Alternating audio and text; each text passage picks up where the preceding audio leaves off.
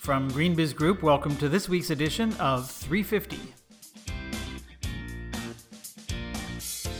I'm Joel McCower here at GreenBiz Group headquarters at 350 Frank Ogawa Plaza in downtown Oakland, California.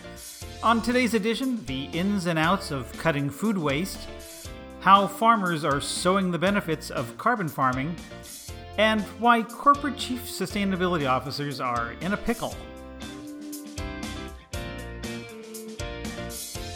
Where there's a dill, there's a way. This week on 350.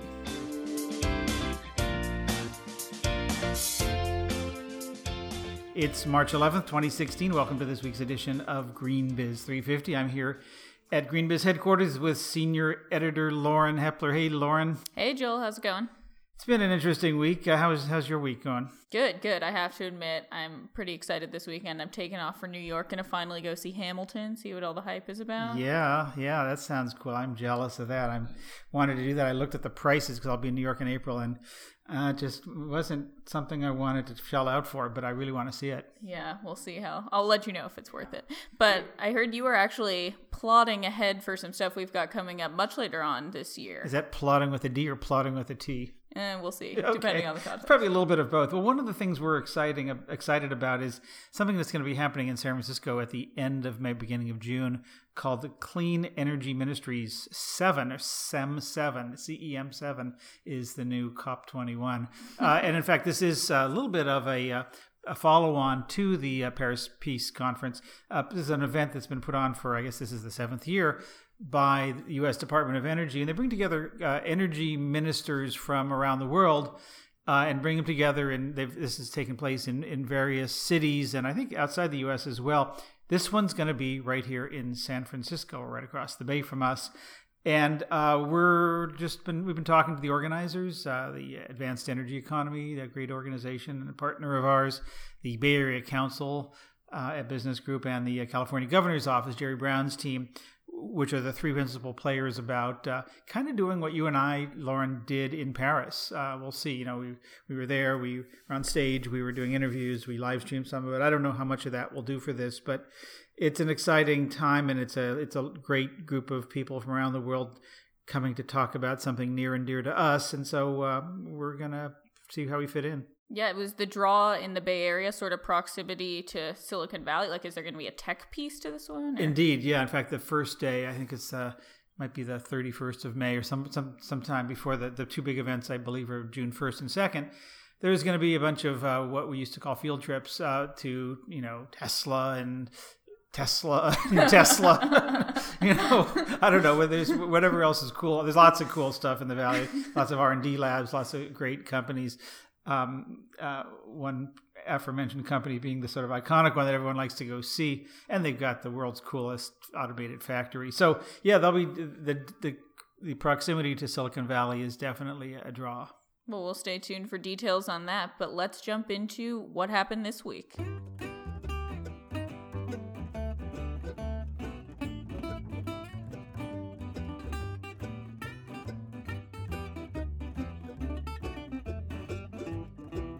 Well, speaking of clean energy technologies, there's a big announcement this week from Whole Foods Market, which signed a deal with NRG and Solar City to put solar on top of 100 of its stores. I mean, this seems to be boom times for solar, right, Lauren? Yeah, obviously this is building on top of other commercial buyers. Like, you hear also of a lot of other retailers with big real estate footprints like Target, Kohl's, Walmart, Costco, IKEA.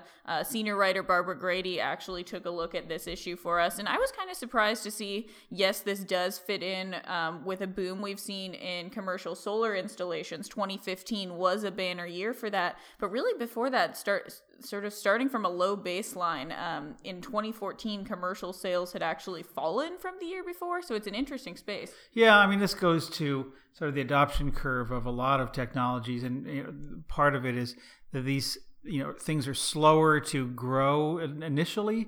They sort of this gradually sloping upward line with occasional twists and turns, and then all of a sudden it just heads north.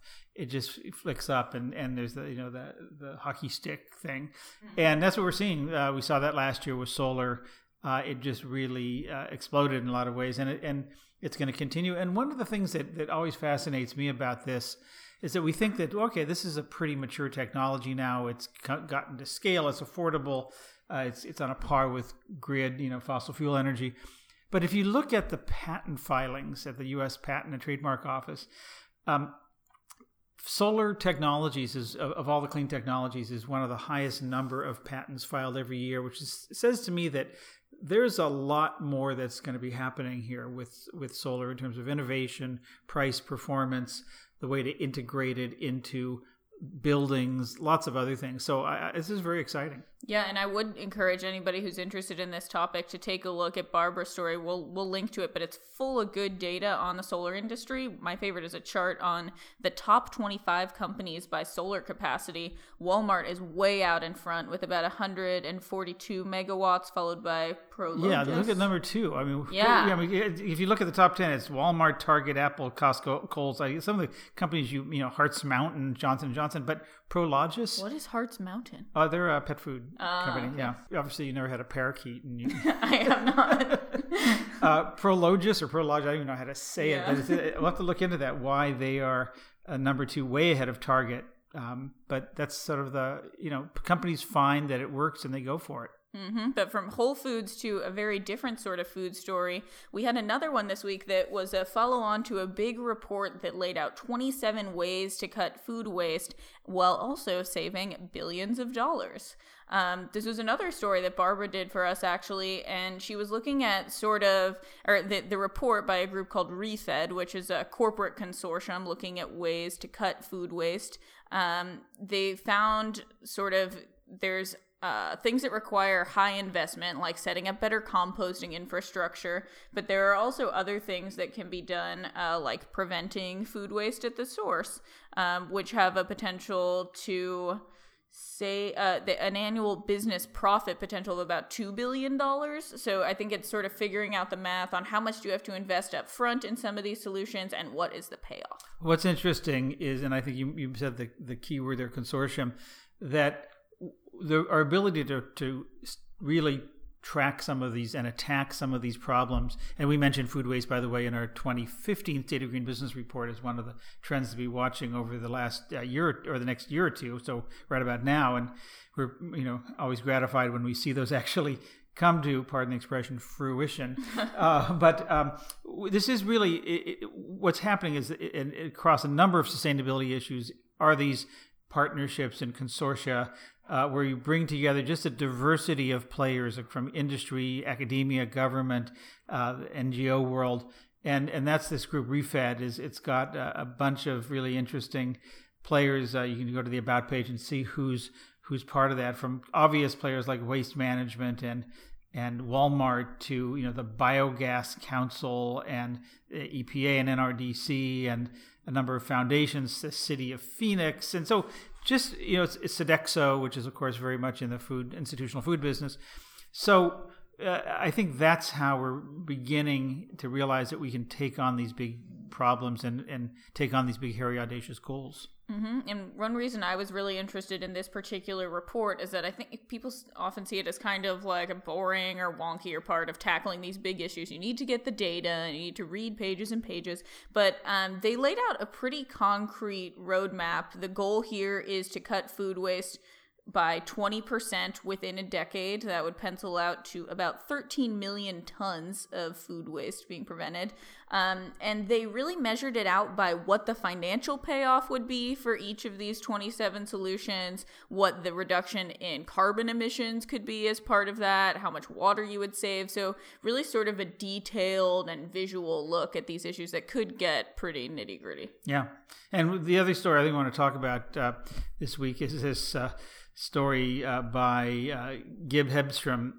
Gib is an old friend of mine, a long-time consultant in sustainability. I met him back in the 20th century when he was part of Arthur D. Little group out of Boston, just really one of the first, I think, main corporate environmental consultant groups. He wrote a piece called "Why Chief Sustainability Officers Are in a Pickle," and it's a little bit of navel gazing about the profession, but I think it's something that needs to happen. And he looks at the fact that on one, it's sort of best of times, worst of times kind of thing. On the one hand, climate change has been seen now as the number one global risk, and that's bringing attention to the companies and their corporate carbon footprint and all that, that how to reduce that. And partly because of that, and for other reasons, CEOs are now getting sustainability. They rate it as one of their top challenges in some of the surveys, and their C-suite in general is starting to figure out how to integrate this stuff and address it effectively, not just as a do-good kind of thing. And a number of companies are talking about value creation, how this stuff really creates value. On the flip side, though, he also points out that there's sort of still this lack of face time directly between chief sustainability officers and CEOs, which can lead to things like a misalignment of resources, where you maybe don't have the budget or the manpower to make big dents in your sustainability priorities.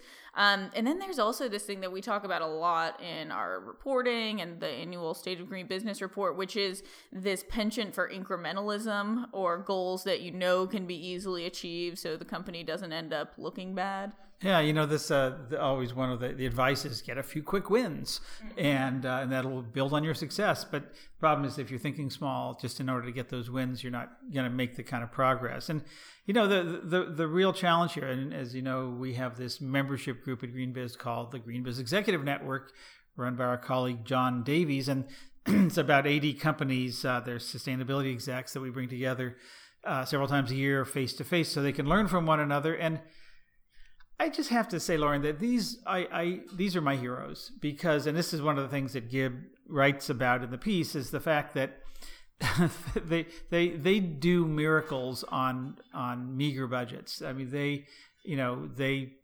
use bubble gum and packing tape and stuff to just pull things together. They have huge, audacious missions, but no resources. Yeah, so even though it's a billion-dollar company. A billion-dollar global footprint, tens of thousands of employees. And so how they operate out of influence and persuasion and bridge building and communications as opposed to command and control, I think is really interesting. But you run into your limits, and that's what this piece is about. Mm-hmm. Gibb did have a few tips for those listening that are dealing with this issue day to day.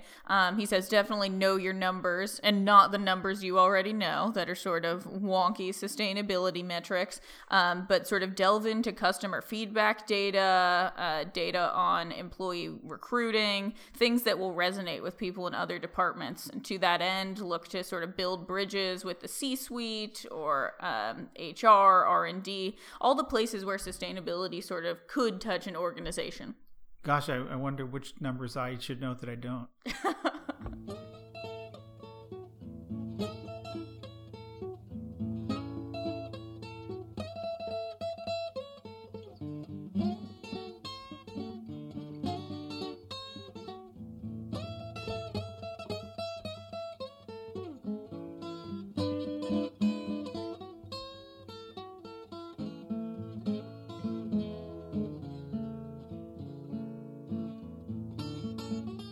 So one of the trends that we had in our 2016 State of Green Business report is about regenerative agriculture. And this really gets to the fact that in order to feed the world as we go from 7 billion to 9 or even 10 billion, the UN estimates that we're going to have to increase our food supply by 60% by the middle of the century, and that 100% of that will have to be regenerative, which means farming that actually cleans the water and replenishes the soil and ideally fixes carbon. In other words, bringing carbon out of the atmosphere, drawing it down into the soil. And so part of that is something we wrote about called carbon farming, which is not growing carbon the way you'd farm corn or wheat, but actually using carbon sequestration as a part of that, the part of growing whatever you're growing. And it's a really, really interesting area. Mm-hmm. And there are also fossil fuel companies and businesses in other industries that are looking at ways to think about carbon in a different way, sort of see how you can make it part of new products or things that are making money for the company.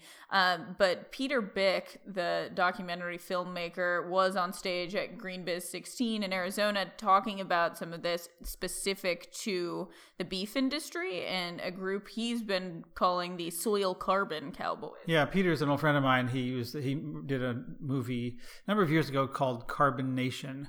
It happens to be the only feature film in which I have a little appearance. So my entire IMDb page is filled with just that one appearance. Sorry, I digress. Well, what Peter is doing is been working on a project looking at what does it take to remove 1 million metric tons of carbon from the atmosphere using carbon farming. And he's got a team down at Arizona State University, where he's also a professor, working on how to do this. And he got up at GreenBiz 16 a couple weeks ago in Scottsdale to give a presentation about carbon farming and all of its potential to have ag be one of the great saviors of climate change. In the film, we were looking for solutions to climate change. Clean energy, energy efficiency were the things that everyone was pushing us towards. But what we learned is that the soil is really the place to get the carbon out of the atmosphere. We have too much up there. We're not slowing down. How do we get that out of there? And in the soils, the biggest bang for the buck that we found was a thing that we're calling adaptive multi-paddock grazing. So adaptive multi-paddock grazing is emulating the way that herds of bison moved across the Great Plains. The Great Plains, before a lot of us showed up, had the most amazing soils ever created on Earth. 10 feet deep, 20 feet deep, amazing amounts of carbon, 10% carbon, 12% carbon. We've lost over half of our carbon on soils pretty much around the planet. And so we want to talk about getting carbon up there, back down here. And so what's happened with AMP grazing is the ranchers will get their cows and steers into a smaller paddock than the area they own, and they'll move them around, sometimes for 2 hours, sometimes for a day, rather than just letting them roam free. And that's the big difference. And a lot of people think that when you have to set up a fence, bring it down, electronic string fence, that it's a lot more work. But there's a fellow in our film that we made called Soil Carbon Cowboys who has a different opinion about that. I'm going out to set up a temporary fence to make a small paddock of 1 acre or less. I can put one up and down 1/4 mile in 18 minutes. I'll put anywhere from 800 to 1,000 head on an acre or half an acre. I've got more spare time on my hands and I know what to do with. I do a lot of thinking of how to do all these things easier. If I was to start this when I was your age, you know what would have happened? I would have had 15 kids by now because I spend so much time in the house. We found one paper comparing conventional grazing, which is where you just let the animals roam freely in a big giant space for a long period of time, with AMP grazing, the herd migration mimicry. And what this paper says is that the AMP grazing sequestered 3 tons of carbon more per hectare per year for the 10-year study. 3 tons of carbon.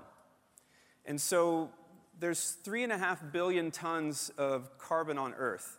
If you were able to do that on 1/3 of that, which is huge, but if you were able to do that on 1/3 of the available grazing land, not tearing down a tree, not getting anything other than what is naturally grazing land, you would be able to sequester half of all human emissions. These are big numbers, big ifs, but there it is. There's the number in front of us, and that's what's getting me out of bed every day. It really kind of sounds like a no-brainer. Why aren't we doing more of this already? Well, there's a couple of reasons. One is that we're still trying to understand the science that if you put X on your field and it will produce Y emissions reductions or carbon sequestration. But the other is that techniques like carbon farming have trade-offs. For example, they're more labor-intensive than industrial strength monocropping. There are upfront costs. Maybe planting hedgerows that keep the wind from drying out the soil, which allows you to retain more moisture and have the soil do its work. But we're just learning how to do this, and farmers have their ways, and anything that's different change can be hard. And so, Peter is doing a great job of doing the metrics that we need so that we can really understand this. When we really understand it, it'll allow us to create policy that will incent farmers and make them really, make the business case and want to change.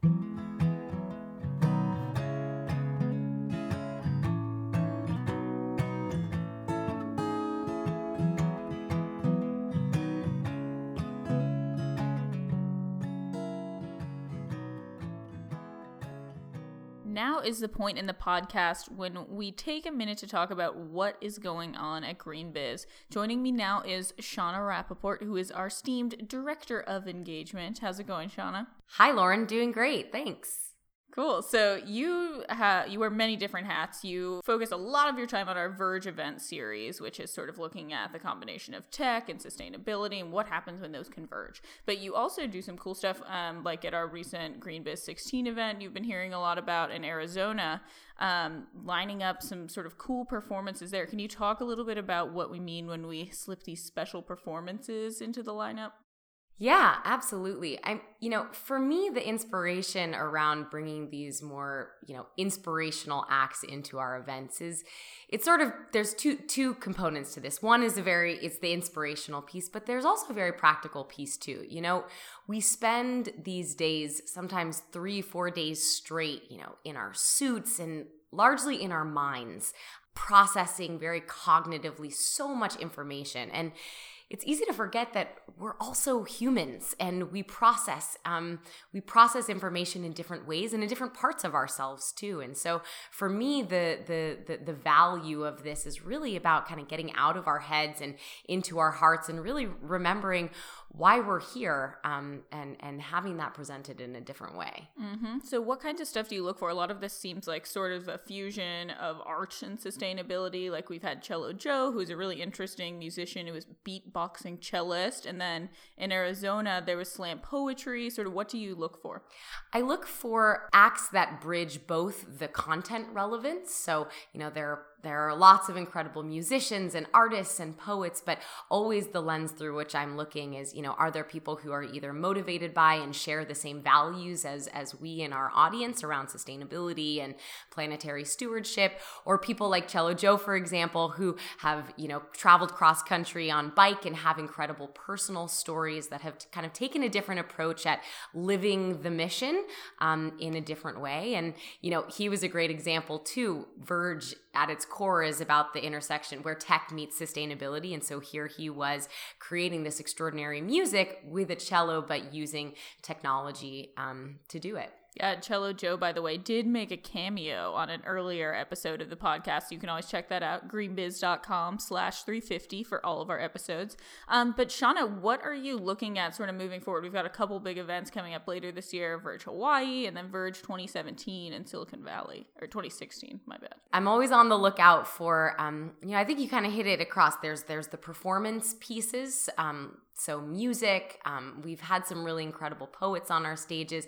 I think what I'm really excited about is branching a little bit more outside of those two realms and looking at bringing more individuals onto our stage, coming from an even broader spectrum of diverse backgrounds and kind of bringing some of the themes that we're exploring in a very tangible way to life. And I think, the one last piece that I would add is that there's actually incredible research and data that shows the impacts on creativity and imagination and even problem solving when we get out of operating in a very cognitive and intellectual space and instead drop in a little bit more into experience. And for me, that's really what these are all about. Yeah, it definitely reminds me of some of the work we're seeing from people like Future Cities Lab and a lot of people working in sort of the built environment and making spaces more engaging for people. So definitely a cool space to watch. And we could talk all day about this, but I do want to go. We have a really cool clip from some of the slam poets that were in Arizona with us at GreenBiz 16. Yesterday, the day before that, last week, a month ago, yesteryear. You are in this place. You've always been in this place. You're saving grace, saving days after days after days, standing at intersections of inspiration, intersections of change, attuned to details, tempos, tones, composing life as it should be, discovering dialogues that go beyond doom, rewriting what doesn't make sense. And yes, you must do a lot of rewriting. But dropping the baton, not an option. Today, every day, your heartstrings, a symphony of sustainability, winds of change, even amid cacophony. You are caterpillars.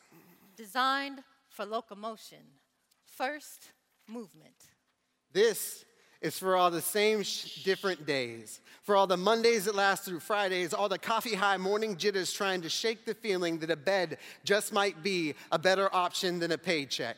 For all the bedtime stories and caterpillars that never knew they would soar one day. For all of the memories that exist only in dreams because our dreams exist only in a past life. For every college picture passion that died when the tassels flew. For all the pigs that have to fly to find a little bit of hope. And today, let's grab our glass, understanding that it will only be half empty if we stop pouring. Let's pour a little bit more today. Let's daydream in the middle of it. Get distracted in the midst of it all. Let it rain until it pours over the edge, over the top. Let's go bottoms up, knowing the glass is now only empty because it was proof that we had it in us to take it all in. That every time we turn it on its head, our head turns upward towards the heavens with it, and with stars now in our eyes, we can see that this day is happening for the first time in history. Its pages are filled with the tales of the victor, and today we are its author. The page is only half empty because there is plenty of story left to tell. Second movement. Every morning when I get up, I go to my bathroom, look at this amazing man in the mirror, and tell him, I am ready. I am able. Say it with me. Say, I am ready. I am ready. Say, I am able. I am able. Each day is your day to make change if you say so. Every day, remind yourself that you are an agent, no, an instrument for change. So play your tune. All right, well, very cool. I'm curious, Shauna, from your perspective, Hawaii, which we have coming up in late June, seems like it would be an interesting place to look at sort of the local culture and how that meshes with all these big global sustainability issues. Are you already sort of prospecting there? We are indeed, yes. In fact, Hawaii is rich with traditional culture, and so we're looking at including a number of different facets, including something they call an oli, O-L-I, which is not to be confused with oil. Yes. And it's sort of a formal welcoming, and we're looking at a number of other performance and song-related pieces as well to include in the event, and you know, that really does get to the heart, too, of what I think a lot of the creative arts is about, which is really about celebrating culture. It's so easy to focus on the technologies and the policies and the models and the financing mechanisms, and those are all really important. And, you know, who we are as humans and the culture that we're rooted in and also that we're creating is certainly an important piece of this, too. Well, inspiring note to leave it on. Thank you very much, Shauna Rappaport. My pleasure.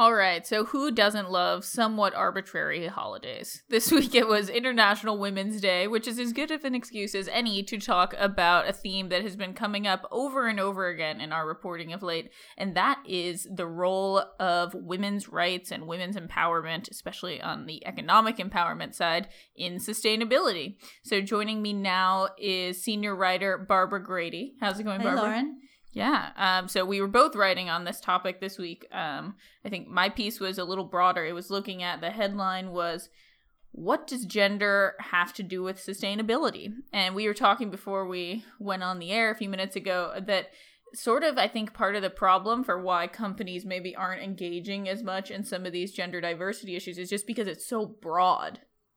Yeah. It seems like companies have to choose where they're going to focus to empower women, whether it's through education, through better positions, through working with women that are in the supply chain.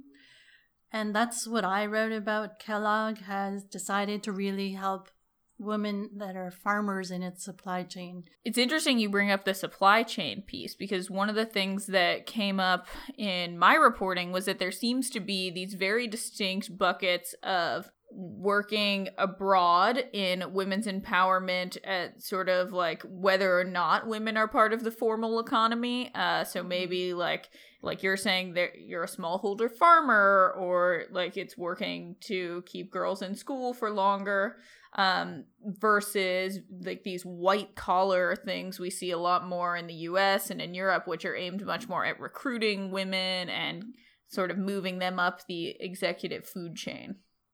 Yeah, very different topics. Right. Gender is the only thing in common there. Exactly. And one of the things that was also timely in all of this was that BSR, short for Business for Social Responsibility, this week launched a new collaborative called Investing in Women. There are 13 companies that were a part of that, including Intel, Estee Lauder, Kate Spade, PepsiCo, IKEA, so kind of all over the map. And we don't have a number for how much they are investing in women, but it sort of gets to this question about like, why bother with in investing in gender, something that seems kind of maybe abstract and hard to get at.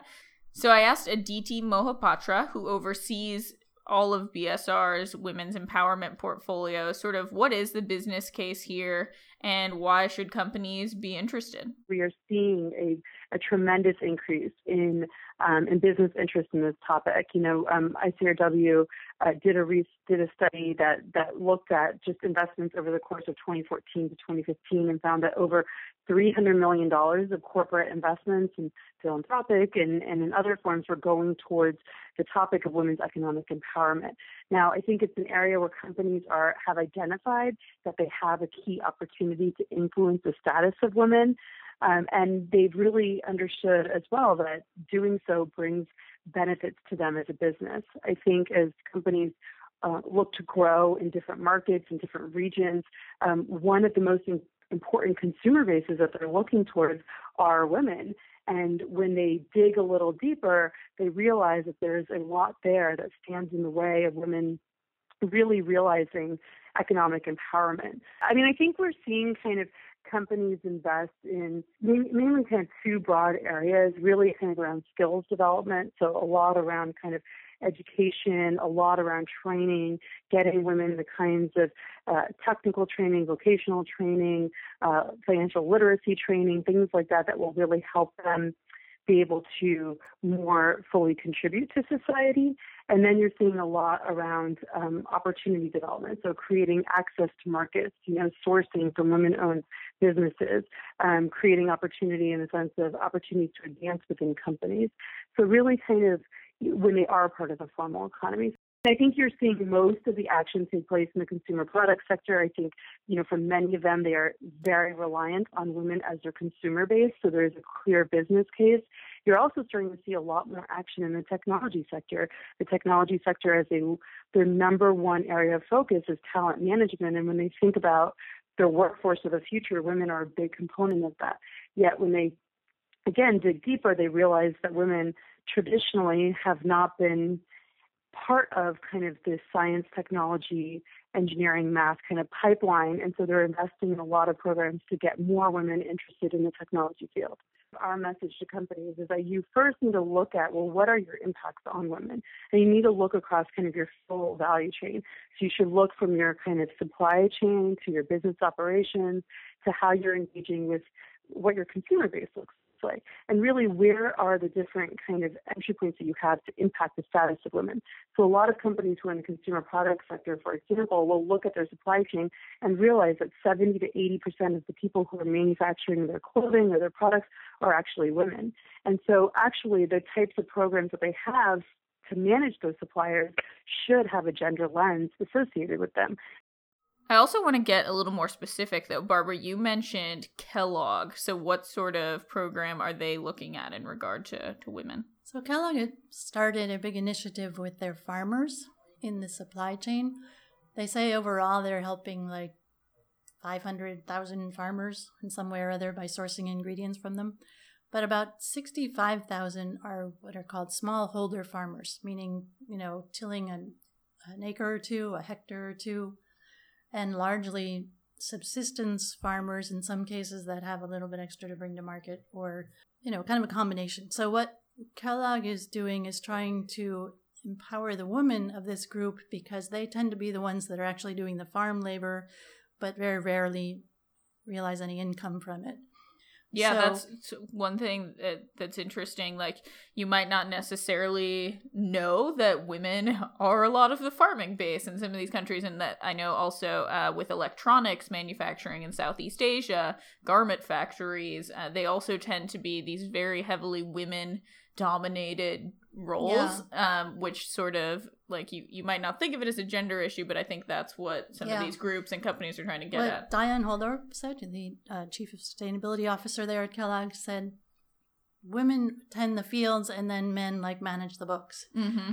And yet a lot of these women are the ones that are trying to support the community too, and obviously kind of watching out for their children. So they felt like if they were able to empower the women so that they could somehow earn an income on their own, that might be spread farther through the community. Mm-hmm. And part of this is also obviously the globalization of supply chains. And I know Aaron Kramer from BSR said at the GreenBiz 16 event we had a couple weeks ago that women really have, in some ways, been like the big beneficiary of globalization, even though some industries still do pay dismally low wages, which is a huge issue. But there's jobs there where there maybe weren't before in part of the formal economy with supply chains. Mm-hmm. So it's interesting to hear, what was Kellogg's sort of business case for doing this? They're trying also to bring so-called climate smart agriculture down through the supply chain. So they're working with this NGO called TechnoServe, who's training women in India and South Africa on these so-called climate smart agriculture techniques so that they can produce more.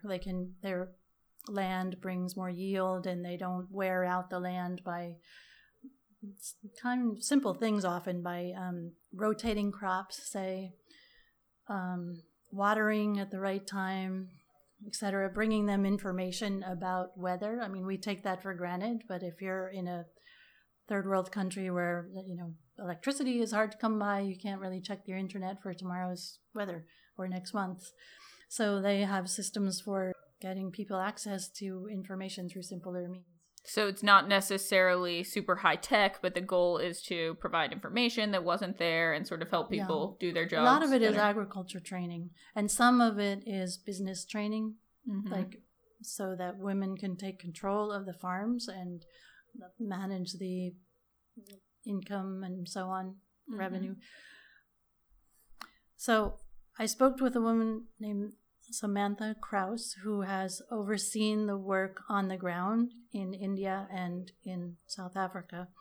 So their work in India, very interestingly, is to try to give all the farmers some clout by helping them develop these franchisees, these cooperatives, farmer-producer companies, they're called, that can allow the farmers to get access to not only seeds, but also maybe financing and high-quality fertilizer that will help them produce more. And then also on the marketing end, having more quantity together to bring to the market. And then in Africa, it's very different. The farmers they're working with in South Africa are currently just subsistence farmers growing for their own families. And their work would help them produce higher yields, enough to make it easier to feed their families, but also consider bringing some crop to market and therefore earning an income. So it's kind of interesting stuff. And you actually talked to some of the players involved in this, correct? Yeah, I spoke with Samantha Kraus, who is the Senior Manager of Strategic Initiatives at TechnoServe, meaning she works with companies and others that might be interested in getting involved with the farmers and helping their lives. And here's what she said about the collaboration with Kellogg. So Kellogg, through its sustainability commitments, has made a commitment of supporting 500,000 farmers with climate smart ag training and general farmer training. Within that goal includes, Kellogg has included a goal to reach 15,000 smallholder farmers. So what we're doing for Kellogg on the ground is we are supporting we're providing training for farmers, maize and wheat farmers in India, as well as maize farmers in South Africa. We are training smallholder farmers in India and South Africa on improved agronomic practices so that they can increase their production volumes and ultimately increase their income and resiliency to climate change. A significant portion of the farmers that we're training are women, and this is critical because women are often do a significant portion of the work on these smallholder farms, and providing them with access to training enables them not only to be empowered to implement improved production methods, but also to have greater control over the income that's derived from farm production. So, for example, we'll be incorporating in South Africa reduced tillage, crop rotation, as well as improved drought-resistant seeds. And this will help farmers to be more resilient to the effects of climate change, including drought, as well as to reduce the greenhouse emissions. What we find is that when women are empowered, particularly when they're economically empowered, more of the income that comes to the household is invested in the household, and particularly in children. Things like children's nutrition, children's education. So investing in women is really very powerfully investing in the next generation. Interesting stuff. We'll have to wait and see if more companies jump on board here. Well, Barbara Grady, thank you so much for joining us. You're welcome, Lauren. See you next time.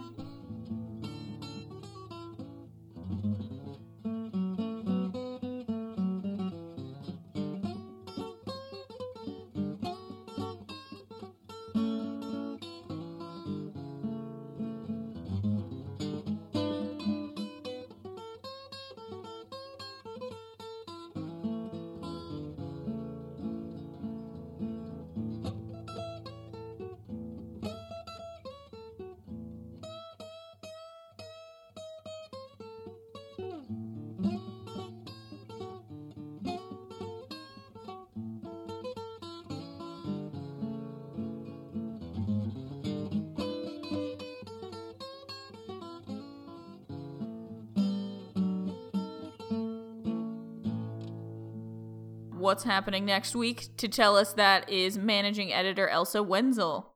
Hi. Next week, Joel has a new piece called Why Microsoft Gave Sustainability a Promotion. And Microsoft isn't the only company where sustainability seems to be entering the C-suite and getting more validation more and more. So that sounds like good news for you, dear listener. We hope. Cross your fingers. David Crane, former Energy CEO and one of our newest editors at large, also has a great headline coming up, which is that carbon is a terrible thing to waste. And Lauren, you'll be looking at some of the more fringy sustainability jargon. Has anybody heard of purpose washing, for example? So those are three great pieces to look forward to next week. And I'm also looking at your shirt, Lauren. It's so cute. It has Boston Terriers all over it. I'm so jealous. Yeah, it's like rainy and sad here, so I needed something to keep myself happy. But yeah, we've also got a webcast coming up that you guys should all tune into because it's free and it's going to be great. It's called Setting Our Sights on a Sustainable World, looking at a shift in corporate goal setting. So how to actually get things done on your sustainability agenda. That's coming up April 5th at 1 p.m. Eastern. You can get information about all of the stories and events we mentioned on the podcast by going to greenbiz.com/350. Okay, thanks, guys. And that's our 350 podcast for this week. As always, you can find the links to organization stories and the events we mentioned in this episode. Just go to greenbiz.com/350. Thanks, as always, to 350's producer, Saraya Melkonian. And you can subscribe to GreenBiz 350 through a variety of channels. If you like doing that, go to iTunes, SoundCloud, Stitcher, and other things. By the way, GreenBiz news of all types, including the podcast, can now be found on Google, on Apple News. It's a little app, the newsreader that Apple has put into its current OS. And look for us there. Of course, you can always find everything we do in GreenBuzz, our daily newsletter, and we can find this program published every Friday on greenbiz.com. Send us your feedback, your ideas, your comments to 350@greenbiz.com. And for all of us at GreenBiz Group, I'm Joel McCower. Thanks so much for listening. Until next time, have a great day.